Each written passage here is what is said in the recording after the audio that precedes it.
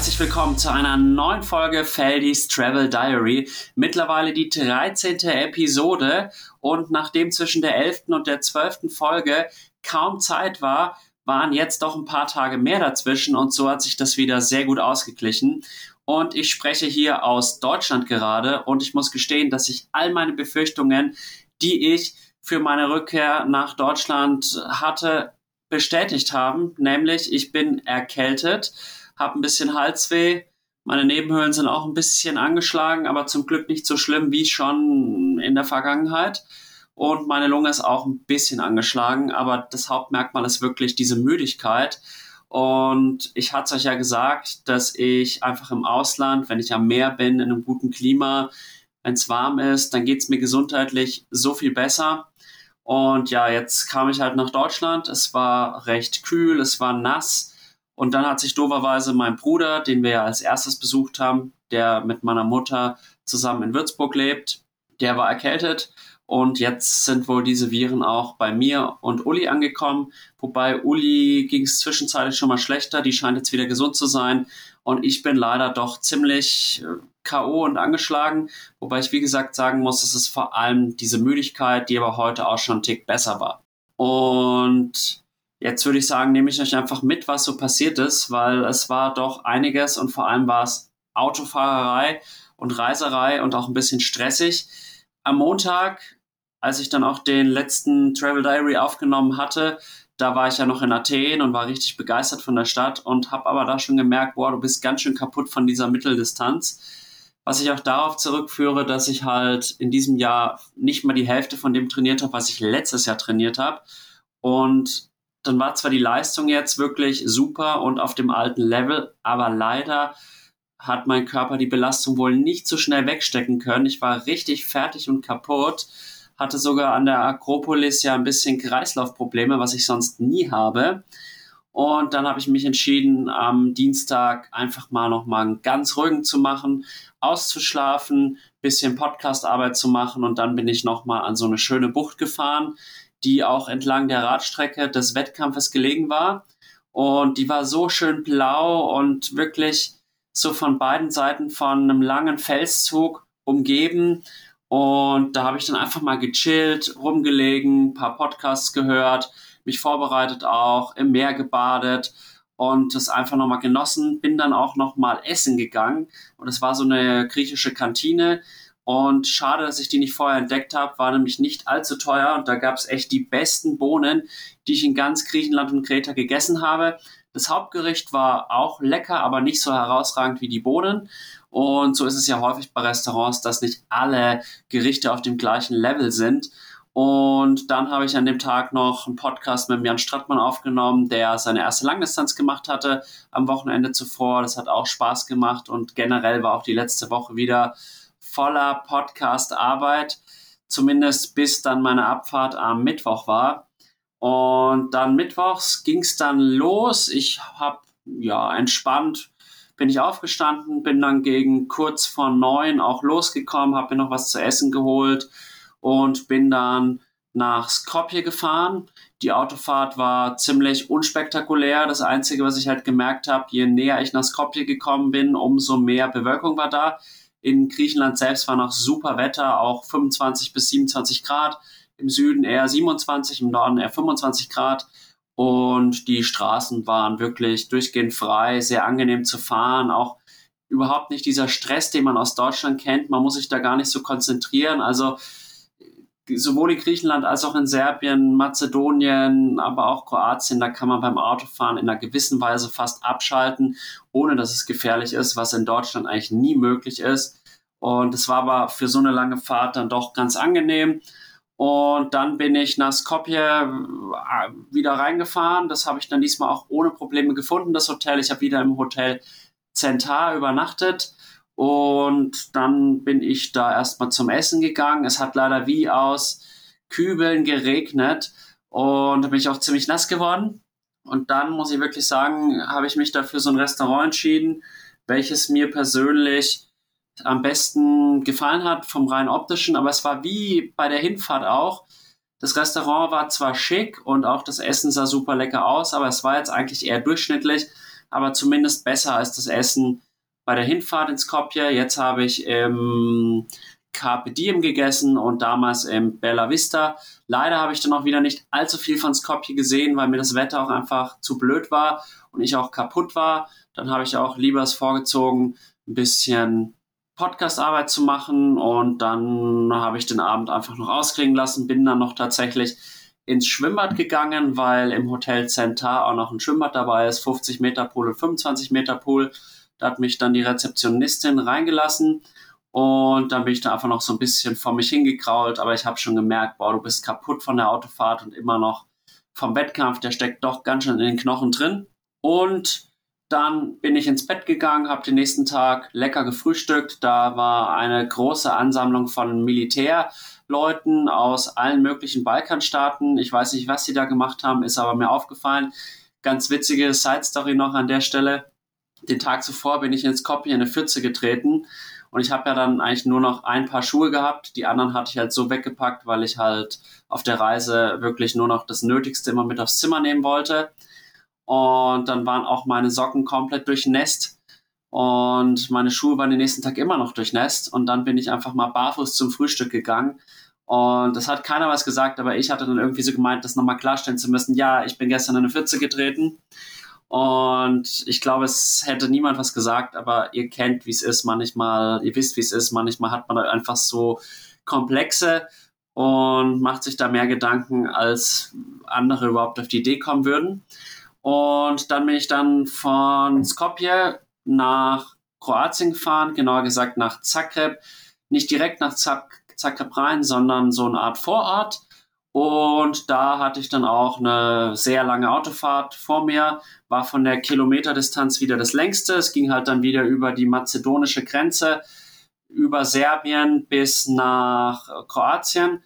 Und am Anfang war das eigentlich noch relativ schön, weil es da auch so ein bisschen wellig war und auch ein paar Kurven drin waren. Aber dann spätestens ab Belgrad geht's 4 Stunden nur geradeaus. Das ist dann doch manchmal ein bisschen langweilig. Auf der anderen Seite konnte man auch da so ein bisschen abschalten, weil einfach auch wenig Verkehr war und auch kaum Überholmanöver und jeder ist so ungefähr die gleiche Geschwindigkeit gefahren.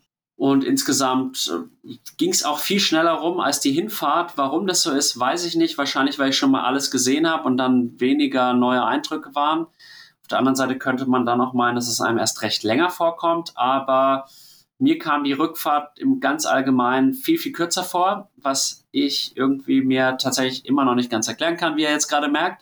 Und vielleicht noch ein paar Worte zu Mazedonien. Da ist mir echt nochmal aufgefallen, wie niedrig so der Lebensstandard ist, auch hinsichtlich Verdienstmöglichkeiten. Ich habe da echt gehört, dass Leute, die Architekt sind oder sowas, 500 Euro verdienen. 500 Euro, das ist bei uns in Deutschland ungefähr die Unterstützung, wenn man arbeitslos ist. Das muss man sich halt mal vorstellen, diese Verhältnismäßigkeiten. Und dafür sind aber dann die Preise doch teilweise gar nicht so günstig. Und ich habe auch gehört, dass sehr viel Korruption herrscht und irgendwie die Leute dort sind schon nett und das Land hat auch landschaftlich, glaube ich, einiges zu bieten, aber es ist wirklich nochmal eine ganz andere Geschichte als jetzt Kroatien oder auch Serbien oder sowas oder Slowakei. Da merke ich doch, dass in diesen Ländern, wahrscheinlich ist es in Albanien ähnlich, noch vom Entwicklungsstand her ein bisschen was aufgeholt werden muss. Vor allem halt auch politisch gesehen, dass halt weniger Korruption vorherrschend ist. Und Serbien, ja, kann ich nicht viel zu sagen diesmal. Da war ich ja 2016 schon mal in Belgrad. Es war unfassbar günstig. Damals waren wir dann im besten Restaurants Belgrads essen und das hat ungefähr so viel gekostet wie bei uns im Italiener. Und dort war das halt was extrem Besonderes.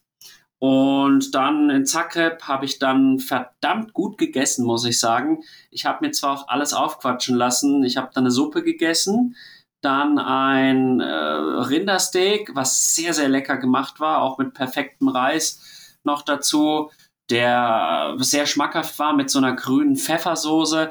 Dann habe ich mir auch noch einen Oreo-Käsekuchen gegönnt als Nachtisch. Und dann war ich auch etwas schockiert über die Rechnung, aber dann dachte ich mir auch so, ja komm, ist doch wurscht. Letzter Abend, da musst du dir auch noch mal was gönnen. Und insgesamt war das Hotel in Zagreb echt super, auch geräumig. Ich habe mir zwar einmal nachdem ich auf dem Klo war, den Kopf angestoßen und ich habe fast geweint, weil es war so schmerzhaft. Also so sehr habe ich mir den Kopf schon seit Ewigkeiten nicht mehr angestoßen gehabt und dann auch dort einfach nur noch erholt. Ich meine, ich hatte dann auch wieder 9 Stunden Fahrt hinter mich gebracht und das Wetter war noch schlechter als in Skopje. Den nächsten Tag bin ich aufgebrochen in Zagreb und es hat unfassbar stark geregnet bis nach Österreich rein, auch in Slowenien. Und es war so kalt und ich dachte mir, nee, da habe ich echt überhaupt gar keinen Bock drauf. Und ihr müsst ja euch vorstellen, 2 Tage vorher war ich noch am Meer und es war 27 Grad, Sonne. Ich habe eher geschwitzt und jetzt habe ich mich angezogen gehabt, dick, und es war trotzdem arschkalt. Richtig, richtig unangenehm. Und dann bin ich halt nach 6, 7 Stunden dann Richtung München eingefahren, habe dann witzigerweise den Eike, einen guten alten Freund aus Würzburg, der mittlerweile auch in München wohnt, an der Bushaltestelle gesehen, gehupt. Der hat aber dann überhaupt nicht reagiert. Dann habe ich ihn angerufen, ja, hast du mich nicht gesehen? Dann haben wir halt noch die letzten 30 Minuten durch München. Ihr seht also, in München verliert man wieder viel Zeit durch den Verkehr, gequatscht, und dann bin ich endlich in der Rainerstraße bei mir zu Hause angekommen. Und ich muss wirklich sagen, es war mit gemischten Gefühlen, weil ich einfach in der Fahrt von München, also als ich nach München eingefahren bin und durch die Straßen Münchens gefahren bin, habe ich einfach gemerkt, es ist überhaupt nach wie vor nicht deine Stadt. Und es ist alles so trist, so grau, und irgendwie habe ich mich da nicht ganz happy gefühlt, aber ich wusste dann auch zugleich auf der anderen Seite, jetzt sehe ich gleich die Uli wieder und ich habe sie doch in den letzten Wochen sehr vermisst. Und ich glaube auch, dass es insgesamt immer schwierig ist, eine Fernbeziehung zu führen. Bisher ist es uns gut gelungen, aber es ist auch viel Arbeit. Und dann war es einfach total schön, dann oben einfach anzukommen und sie in die Arme zu schließen, auch zu küssen natürlich. Und richtig, richtig schöner Moment. Zugleich war es dann aber auch so, dass der Freitag noch sehr arbeitsreich war, weil ich dann direkt für Gran Canaria gepackt habe. Gemeinsam mit Uli dann auch schon das Rad in den Radkoffer, die Extensions abgeschraubt, alles überlegt, ja, was brauche ich nicht. Und dann waren wir wirklich 3 Stunden damit beschäftigt und sind dann abends noch zum Inder gegangen, Indian Village. Da hatte ich mich auch schon total drauf gefreut. Leider mit einer kleinen Negativnachricht zuerst. Der Ali, mein Lieblingskellner, der braucht im Moment eine Pause, weil er einfach jetzt die letzten 6 Jahre immer durchgearbeitet hat. Und jetzt ist er im Moment nicht da und ich hoffe, dass er einfach wieder zurückkommt und nicht, dass es so ist, dass er gar nicht mehr zurückkommt.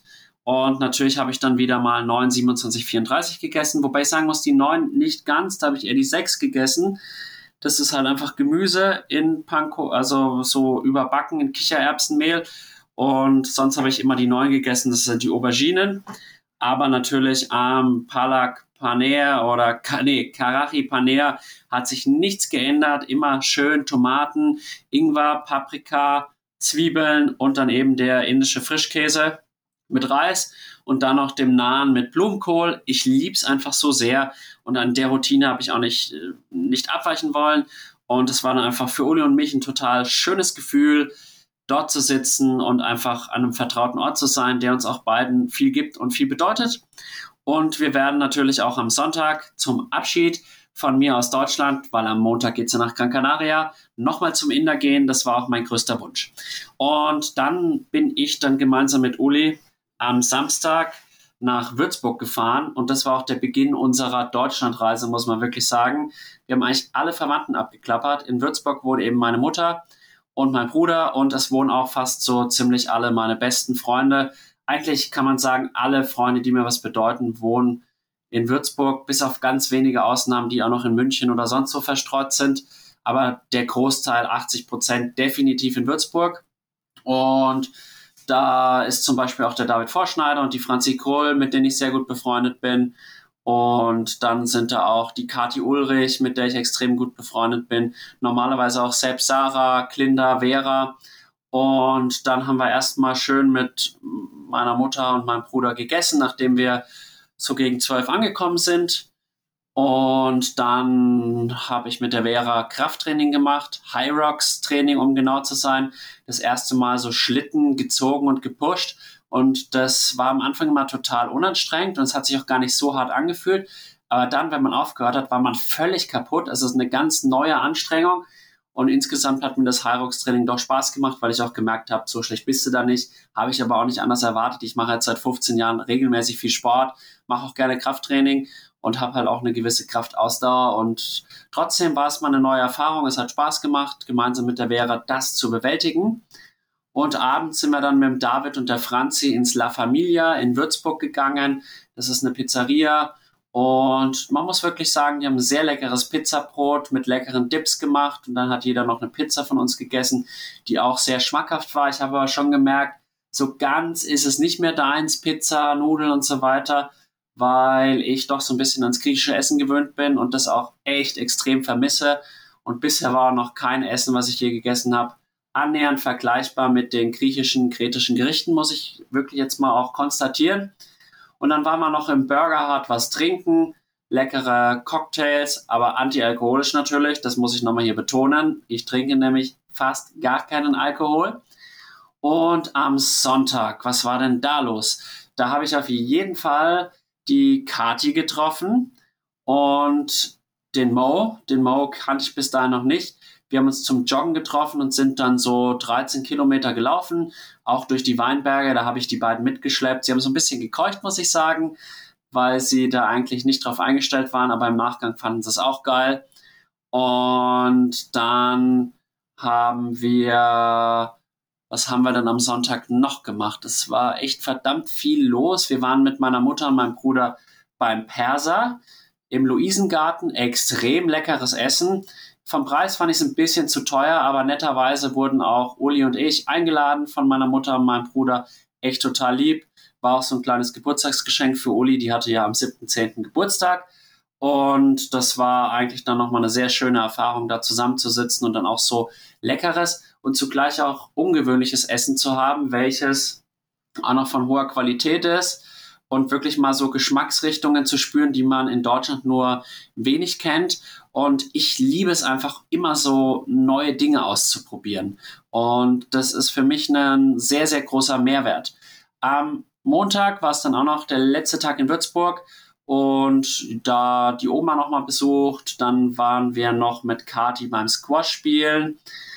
Und also Uli und ich. Und es hat so Spaß gemacht. Und ich bin halt echt auch so ein Allround-Sportler. Klar, ich mache Triathlon, weil ich halt irgendwie da am besten bin. Ist halt sehr konditionslastig und passt halt am besten zu meinen Vorerfahrungen als Schwimmer. Aber ich bin eigentlich auch mach Ballsport doch sehr gerne und gerade so Rückschlagsportarten.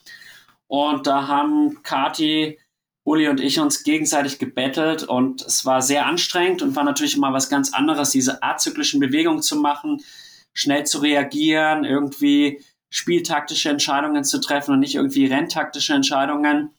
Und da konnte ich tatsächlich jedes meiner Spiele gewinnen. Gegen Kati, gegen Uli wurde es auch manchmal ein bisschen knapp, aber ich habe es immer geschafft, sie zu besiegen. Sie hat auch, glaube ich, ein Problem damit, wenn sie kurz vorm Sieg steht, den Sieg zuzumachen. Da gab es auch mal so eine Tischtennis-Story, da lag sie schon im 7. Satz beim Tischtennis deutlich vorne, 10-4 und am Ende habe ich, glaube ich, 12-10 gewonnen, weil sie einfach dann die Nerven nicht hatte und ich hoffe, sie lernt es bald, weil sie ist so ein Talent und sie hatte richtig Bock drauf und das, glaube ich, ist ein sehr, sehr guter Start, um vielleicht diesen Sport auch mal intensiver auszuüben. Und dann waren wir noch nicht mit Kaffee, sondern mit Kati, Uli und Katis Freund im Café Fred, haben wir uns auch nochmal nett unterhalten und einfach nochmal das Café Fred genossen, in dem wir übrigens am Vortag auch nochmal mit Franzi und David waren. Also wir haben da wirklich alles ausgekostet und dann abends waren wir noch im Kino mit Franzi und David im Wochenendrebellen. Da ging es um Autismus und es hat mir richtig gut gefallen, der Film. Es ist natürlich jetzt auch ein eher gefühlsintensiverer Film gewesen, auch ein tiefgründiger Film. Und tatsächlich taugt mir das manchmal besser als irgendwie so ein Geballer und so weiter. Und dann auch noch ein guter Nebeneffekt. Man hatte noch mal Zeit mit Franzi, David, Uli. Und auch ein besonderes Highlight, das habe ich jetzt gerade ganz vergessen zu erwähnen, war am Sonntag das Bowlen. Mein Bruder hatte das zum Geburtstag geschenkt bekommen, so einen Gutschein. So Richtung Oberdürbach war das, diese Bowlinghalle. Und da hat er uns eingeladen. Dann waren wir 2 Stunden bowlen. Dabei waren auch wieder Franzi, David, Uli, ich. Und dann noch 2 Freundinnen von meinem Bruder. Die Sarah hieß die und die andere hieß, Gott, das wird jetzt peinlich. Helft mir schnell. Ich weiß auf jeden Fall, dass sie aus Albanien kommt, aber mir fällt gerade partout der Name nicht ein. Ich hoffe, er fällt mir noch im Laufe der Sendung ein, aber wenn nicht, ist es auch nicht weiter dramatisch. Und war ein richtig lustiger Abend. Wir waren dann auch noch abends einen Döner essen. Ich habe einen vegetarischen Döner gegessen und die anderen einen Dürüm-Döner. Und das war auch nochmal ein nettes Zusammensein. Und dann ging es am Dienstag, ja, die weite Strecke mit dem Zug nach Coesfeld, da wo meine Großmutter lebt. Und wie ihr wisst, meine Großmutter hat vor etlichen Wochen ihren Mann verloren, mein Opa, was mich ja auch extrem mitgenommen hat. Ich muss auch gestehen, es war diesmal auch wieder komisch, dass er nicht mehr da war. Und ja, wir wollten sie einfach besuchen, um sie etwas zu unterstützen. Das ist uns auch gelungen. Wir sind am Mittwoch gemeinsam zum Grab gefahren. Das liegt nicht direkt in Coesfeld, sondern 1,5 Stunden weg, weil mein Onkel und dessen Frau ja auch schon verstorben sind. Und da ist jetzt quasi so eine Art Familiengrab. Meine Oma, wenn sie verstirbt, wird dort auch beigesetzt werden. Aber da denken wir jetzt natürlich noch nicht dran. Und ja, haben halt da einfach nach dem Rechten gesehen, das Grab nochmal schön geschmückt, noch einen kleinen Kuchen auf dem Rückweg gegessen und dann sind wir auch wieder zurückgefahren. Dann war ich nochmal eine kleine Runde joggen. Ob es die beste Idee war, weiß ich nicht, weil ich habe mich eigentlich schon kacke gefühlt. Und dann dachte ich irgendwie, ja, vielleicht brauchst du Sport, um nicht mehr so müde zu sein. Aber jetzt weiß ich mittlerweile, die Müdigkeit war deswegen da, weil ich einfach einen Infekt schon wieder in mir trug. Und bitter, aber ist halt jetzt so. Und dann waren wir abends noch im Brauhaus essen, Uli und ich, war auch lecker, jetzt nichts Besonderes, muss ich sagen, also das Hauptgericht, das Fleisch, was ich da gegessen habe, war gut, aber die Beilagen, die Bratkartoffeln und auch das Gemüse hat mir jetzt nicht so gemundet, muss ich sagen, aber insgesamt war ich dann doch auch zufrieden, war jetzt keine Vollkatastrophe, aber ich bin halt jetzt von Greta auch nochmal anderes gewöhnt und dann gestern sind wir dann am Donnerstag, war das, noch mit der Oma einkaufen gegangen und das hat ihr auch nochmal gut getan, weil sie hat jetzt natürlich echt Schwierigkeiten, immer zum Einkaufen zu kommen, weil halt kein Autofahrer mehr da ist. Mein Opa konnte es im letzten halben Jahr auch nicht machen, aber davor sind sie halt immer noch komplett selbstständig gewesen. Jetzt müssen sie halt ständig Verwandte oder Taxis rufen. Das geht halt auch ein bisschen ins Geld und ist sehr anstrengend und da konnten wir jetzt sicherlich zumindest für die nächste Woche einiges an Arbeit abnehmen. Und vielleicht noch ein paar Worte zu meinem Opa und dass er nicht mehr da ist. Es war echt so, er hat gefehlt. Ich habe immer wieder, wenn man sich unterhalten hat, irgendwie diese Person, die im anderen Sessel saß und irgendwie den Senf dazugegeben hat. Er war so ein bisschen jemand, der auch immer was Unterhaltsames beizutragen hatte oder aber auch irgendwie eine Meinung zu einem Thema hatte. Und das hat einfach jetzt extrem gefehlt. Und man merkt natürlich auch, dass meine Oma noch ein bisschen durch den Wind ist, was wir dann auch an der einen oder anderen Stelle auch zu spüren bekommen haben, um das jetzt mal so auszudrücken. Aber ich hoffe, dass sich das dann mit der Zeit auch nochmal widerlegt. Ich denke, es ist eine ganz normale Geschichte, dass man, wenn man einen Mann verloren hat, mit dem man 60, 70 Jahre zusammen war, dass man da nicht von jetzt auf gleich wieder der Alte, die Alte ist. Das ist, glaube ich, selbstverständlich. Und dann war jetzt eigentlich gar nicht mehr so viel los. Sind wir dann gestern noch über 3 Stunden von Coesfeld nach Hünfeld gefahren. In Hünfeld wohnt mein Vater mit seiner Ehefrau, der Caro heißt die. Und das war ein total schöner Aufenthalt. Es war ein kurzer Aufenthalt. Wir haben einfach noch schön bei Kaffee und Kuchen zusammengesessen, uns gut unterhalten. Dann sind wir ins Zuspann gefahren. Das ist ein sehr gehobenes Restaurant, gut bürgerlich, würde ich sagen. Und das Essen war auch wieder ein Traum. Es gab da erstmal so eine Vorspeise, so Brot mit Öl und Parmesan und Rosmarin und etwas Salz. Das klingt jetzt erst total unspektakulär, aber es war so geil. Und dann Hauptgang hatte ich dann Reh. Und ich muss ja sagen, Fleisch werde ich jetzt ab nächster Woche wieder mal radikal reduzieren. Das war in den letzten 3 Monaten viel zu viel. Und das war jetzt, glaube ich, so meine letzte Henkersmahlzeit Fleisch. Reh habe ich gegessen mit Kartoffelröstis und auch noch mal so ein bisschen Gemüse. Und dann haben wir uns zum Abschluss noch zu 4. einen Nachtisch geteilt mit Kaiserschmarrn und Apfelkompott und so ein Apfelstrudel. Also eigentlich so ein Apfelregen, eigentlich alles mit Apfel, aber sau lecker. Und ja, dann einfach noch den Abend schön ausklingen lassen mit einfach guten Gesprächen. Heute früh dann noch lecker gefrühstückt mit der Caro. Mein Vater musste leider schon wieder arbeiten, aber es war eine sehr schöne Zeit. Und insgesamt habe ich vor allem jetzt die Tage in Würzburg und auch in Hünfeld sehr genossen.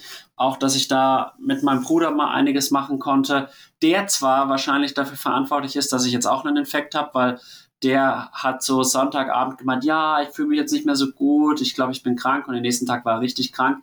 Den hat es auch richtig zerlegt. So scheiße geht's mir zum Glück nicht, wie gesagt, aber mich ärgert es so, weil ich auch extra gesagt habe, okay, jetzt nach dem Wettkampf, mach Low, dein Immunsystem ist sicherlich geschwächt und jetzt machst du mal eine richtige Off-Season, was ich ja in den letzten Jahren nie gemacht habe, und prompt kriegt man eigentlich die Strafe, ich werde schon wieder krank.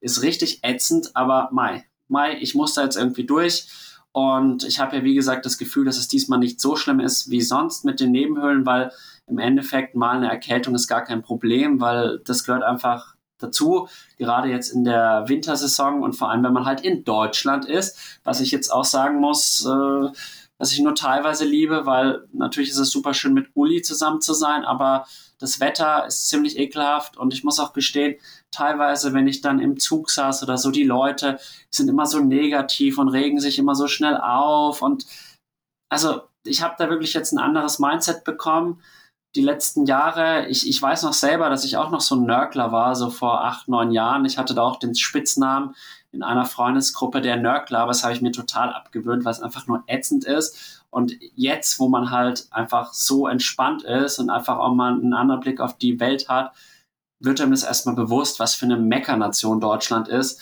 Und ich hoffe, dass sich das irgendwann auch hier wieder ändert, weil eigentlich ist es doch das Leben ziemlich geil. Also wenn man Deutscher ist, Europäer und jetzt nicht gerade in der Ukraine wohnt, dann geht's einem echt gut.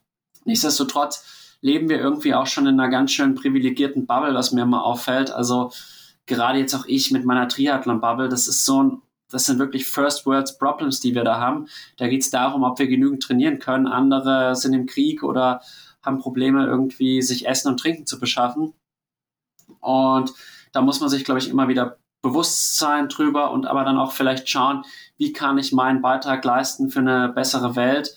Und ich muss auch wirklich sagen, da muss ich auch mich selber mal jetzt hier kritisieren. Ich lebe schon ziemlich in meiner Bubble und in meiner Welt und verschließe so die Augen vor dem Schlechten. Und da glaube ich, sollte ich doch auch ein bisschen mehr Verantwortung mal übernehmen und mir überlegen, wie kann ich da auch dazu beitragen, dass es anderen Leuten besser geht, und halt nicht nur hauptsächlich an mich und mein engstes Umfeld denken. Aber ich denke, da sind auch viele von euch, wenn ich das jetzt erzähle, angesprochen, die das vielleicht auch so wahrnehmen, dass es ihnen eigentlich viel zu gut geht und sie zu wenig zurückgeben oder zu wenig für andere tun. Könnt ihr mir ja auch mal ein paar Kommentare dalassen. Und ja, war also schön, auch mein Bruder, meine Mutter wieder gesehen zu haben, und auch die Omas, beide Omas habe ich wieder gesehen, und mein Vater. Und jetzt waren wir heute dann noch die letzte große Fahrt, die ging nach Pfaffing. Pfaffing, da kommt meine Freundin her, die Uli, und da wohnen ihre Eltern. Und es war auch wieder total schön, bei denen anzukommen. Ich fühle mich hier wirklich wie zu Hause. Und ich muss auch gestehen, es war bisher der Ort, wo ich mich am ehesten wieder so gefühlt habe, wie ich komme nach Hause. Und die haben ja auch 2 total süße Katzen seit 2 Monaten, den Louis und den Filou. Ich habe sie auch sogar schon ein bisschen streicheln dürfen, und wirklich super süße Katzen. Und das sind jetzt hier so die neuen Babys. Und wir haben dann heute auch noch uns gut unterhalten, dann noch gemeinsam eine Pfannkuchensuppe gegessen, und dann wurde noch beim Italiener bestellt, Pizza und ein bisschen Antipasti. War auch sehr lecker, und dann gab es zum Abschluss noch ein Tiramisu. Ich muss aber auch sagen, wenn ich hier jeden Tag wäre, ich glaube, ich wäre in schnellster Zeit übergewichtig, weil man wird hier einfach zu sehr verwöhnt.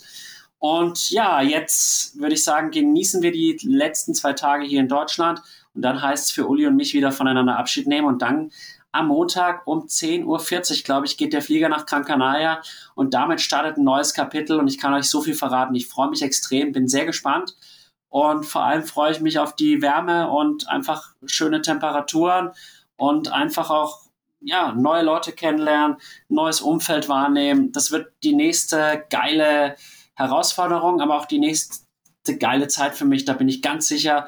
Und ich freue mich natürlich, wenn ihr mich weiter auf meinem Weg begleitet und hier immer mal wieder in Feldis Travel Diary reinhört. Ist mir wirklich eine Ehre. Lasst mir auch gerne Feedback da oder wenn ihr hier erwähnt werden wollt, schreibt mir eine Nachricht, das mache ich wirklich mit Vergnügen. Und in dem Sinne wünsche ich euch noch ein schönes Restwochenende und eine gute Zeit. Und wir hören uns dann ganz bald bei Feldis Travel Diary. Euer Alex. Ciao, ciao.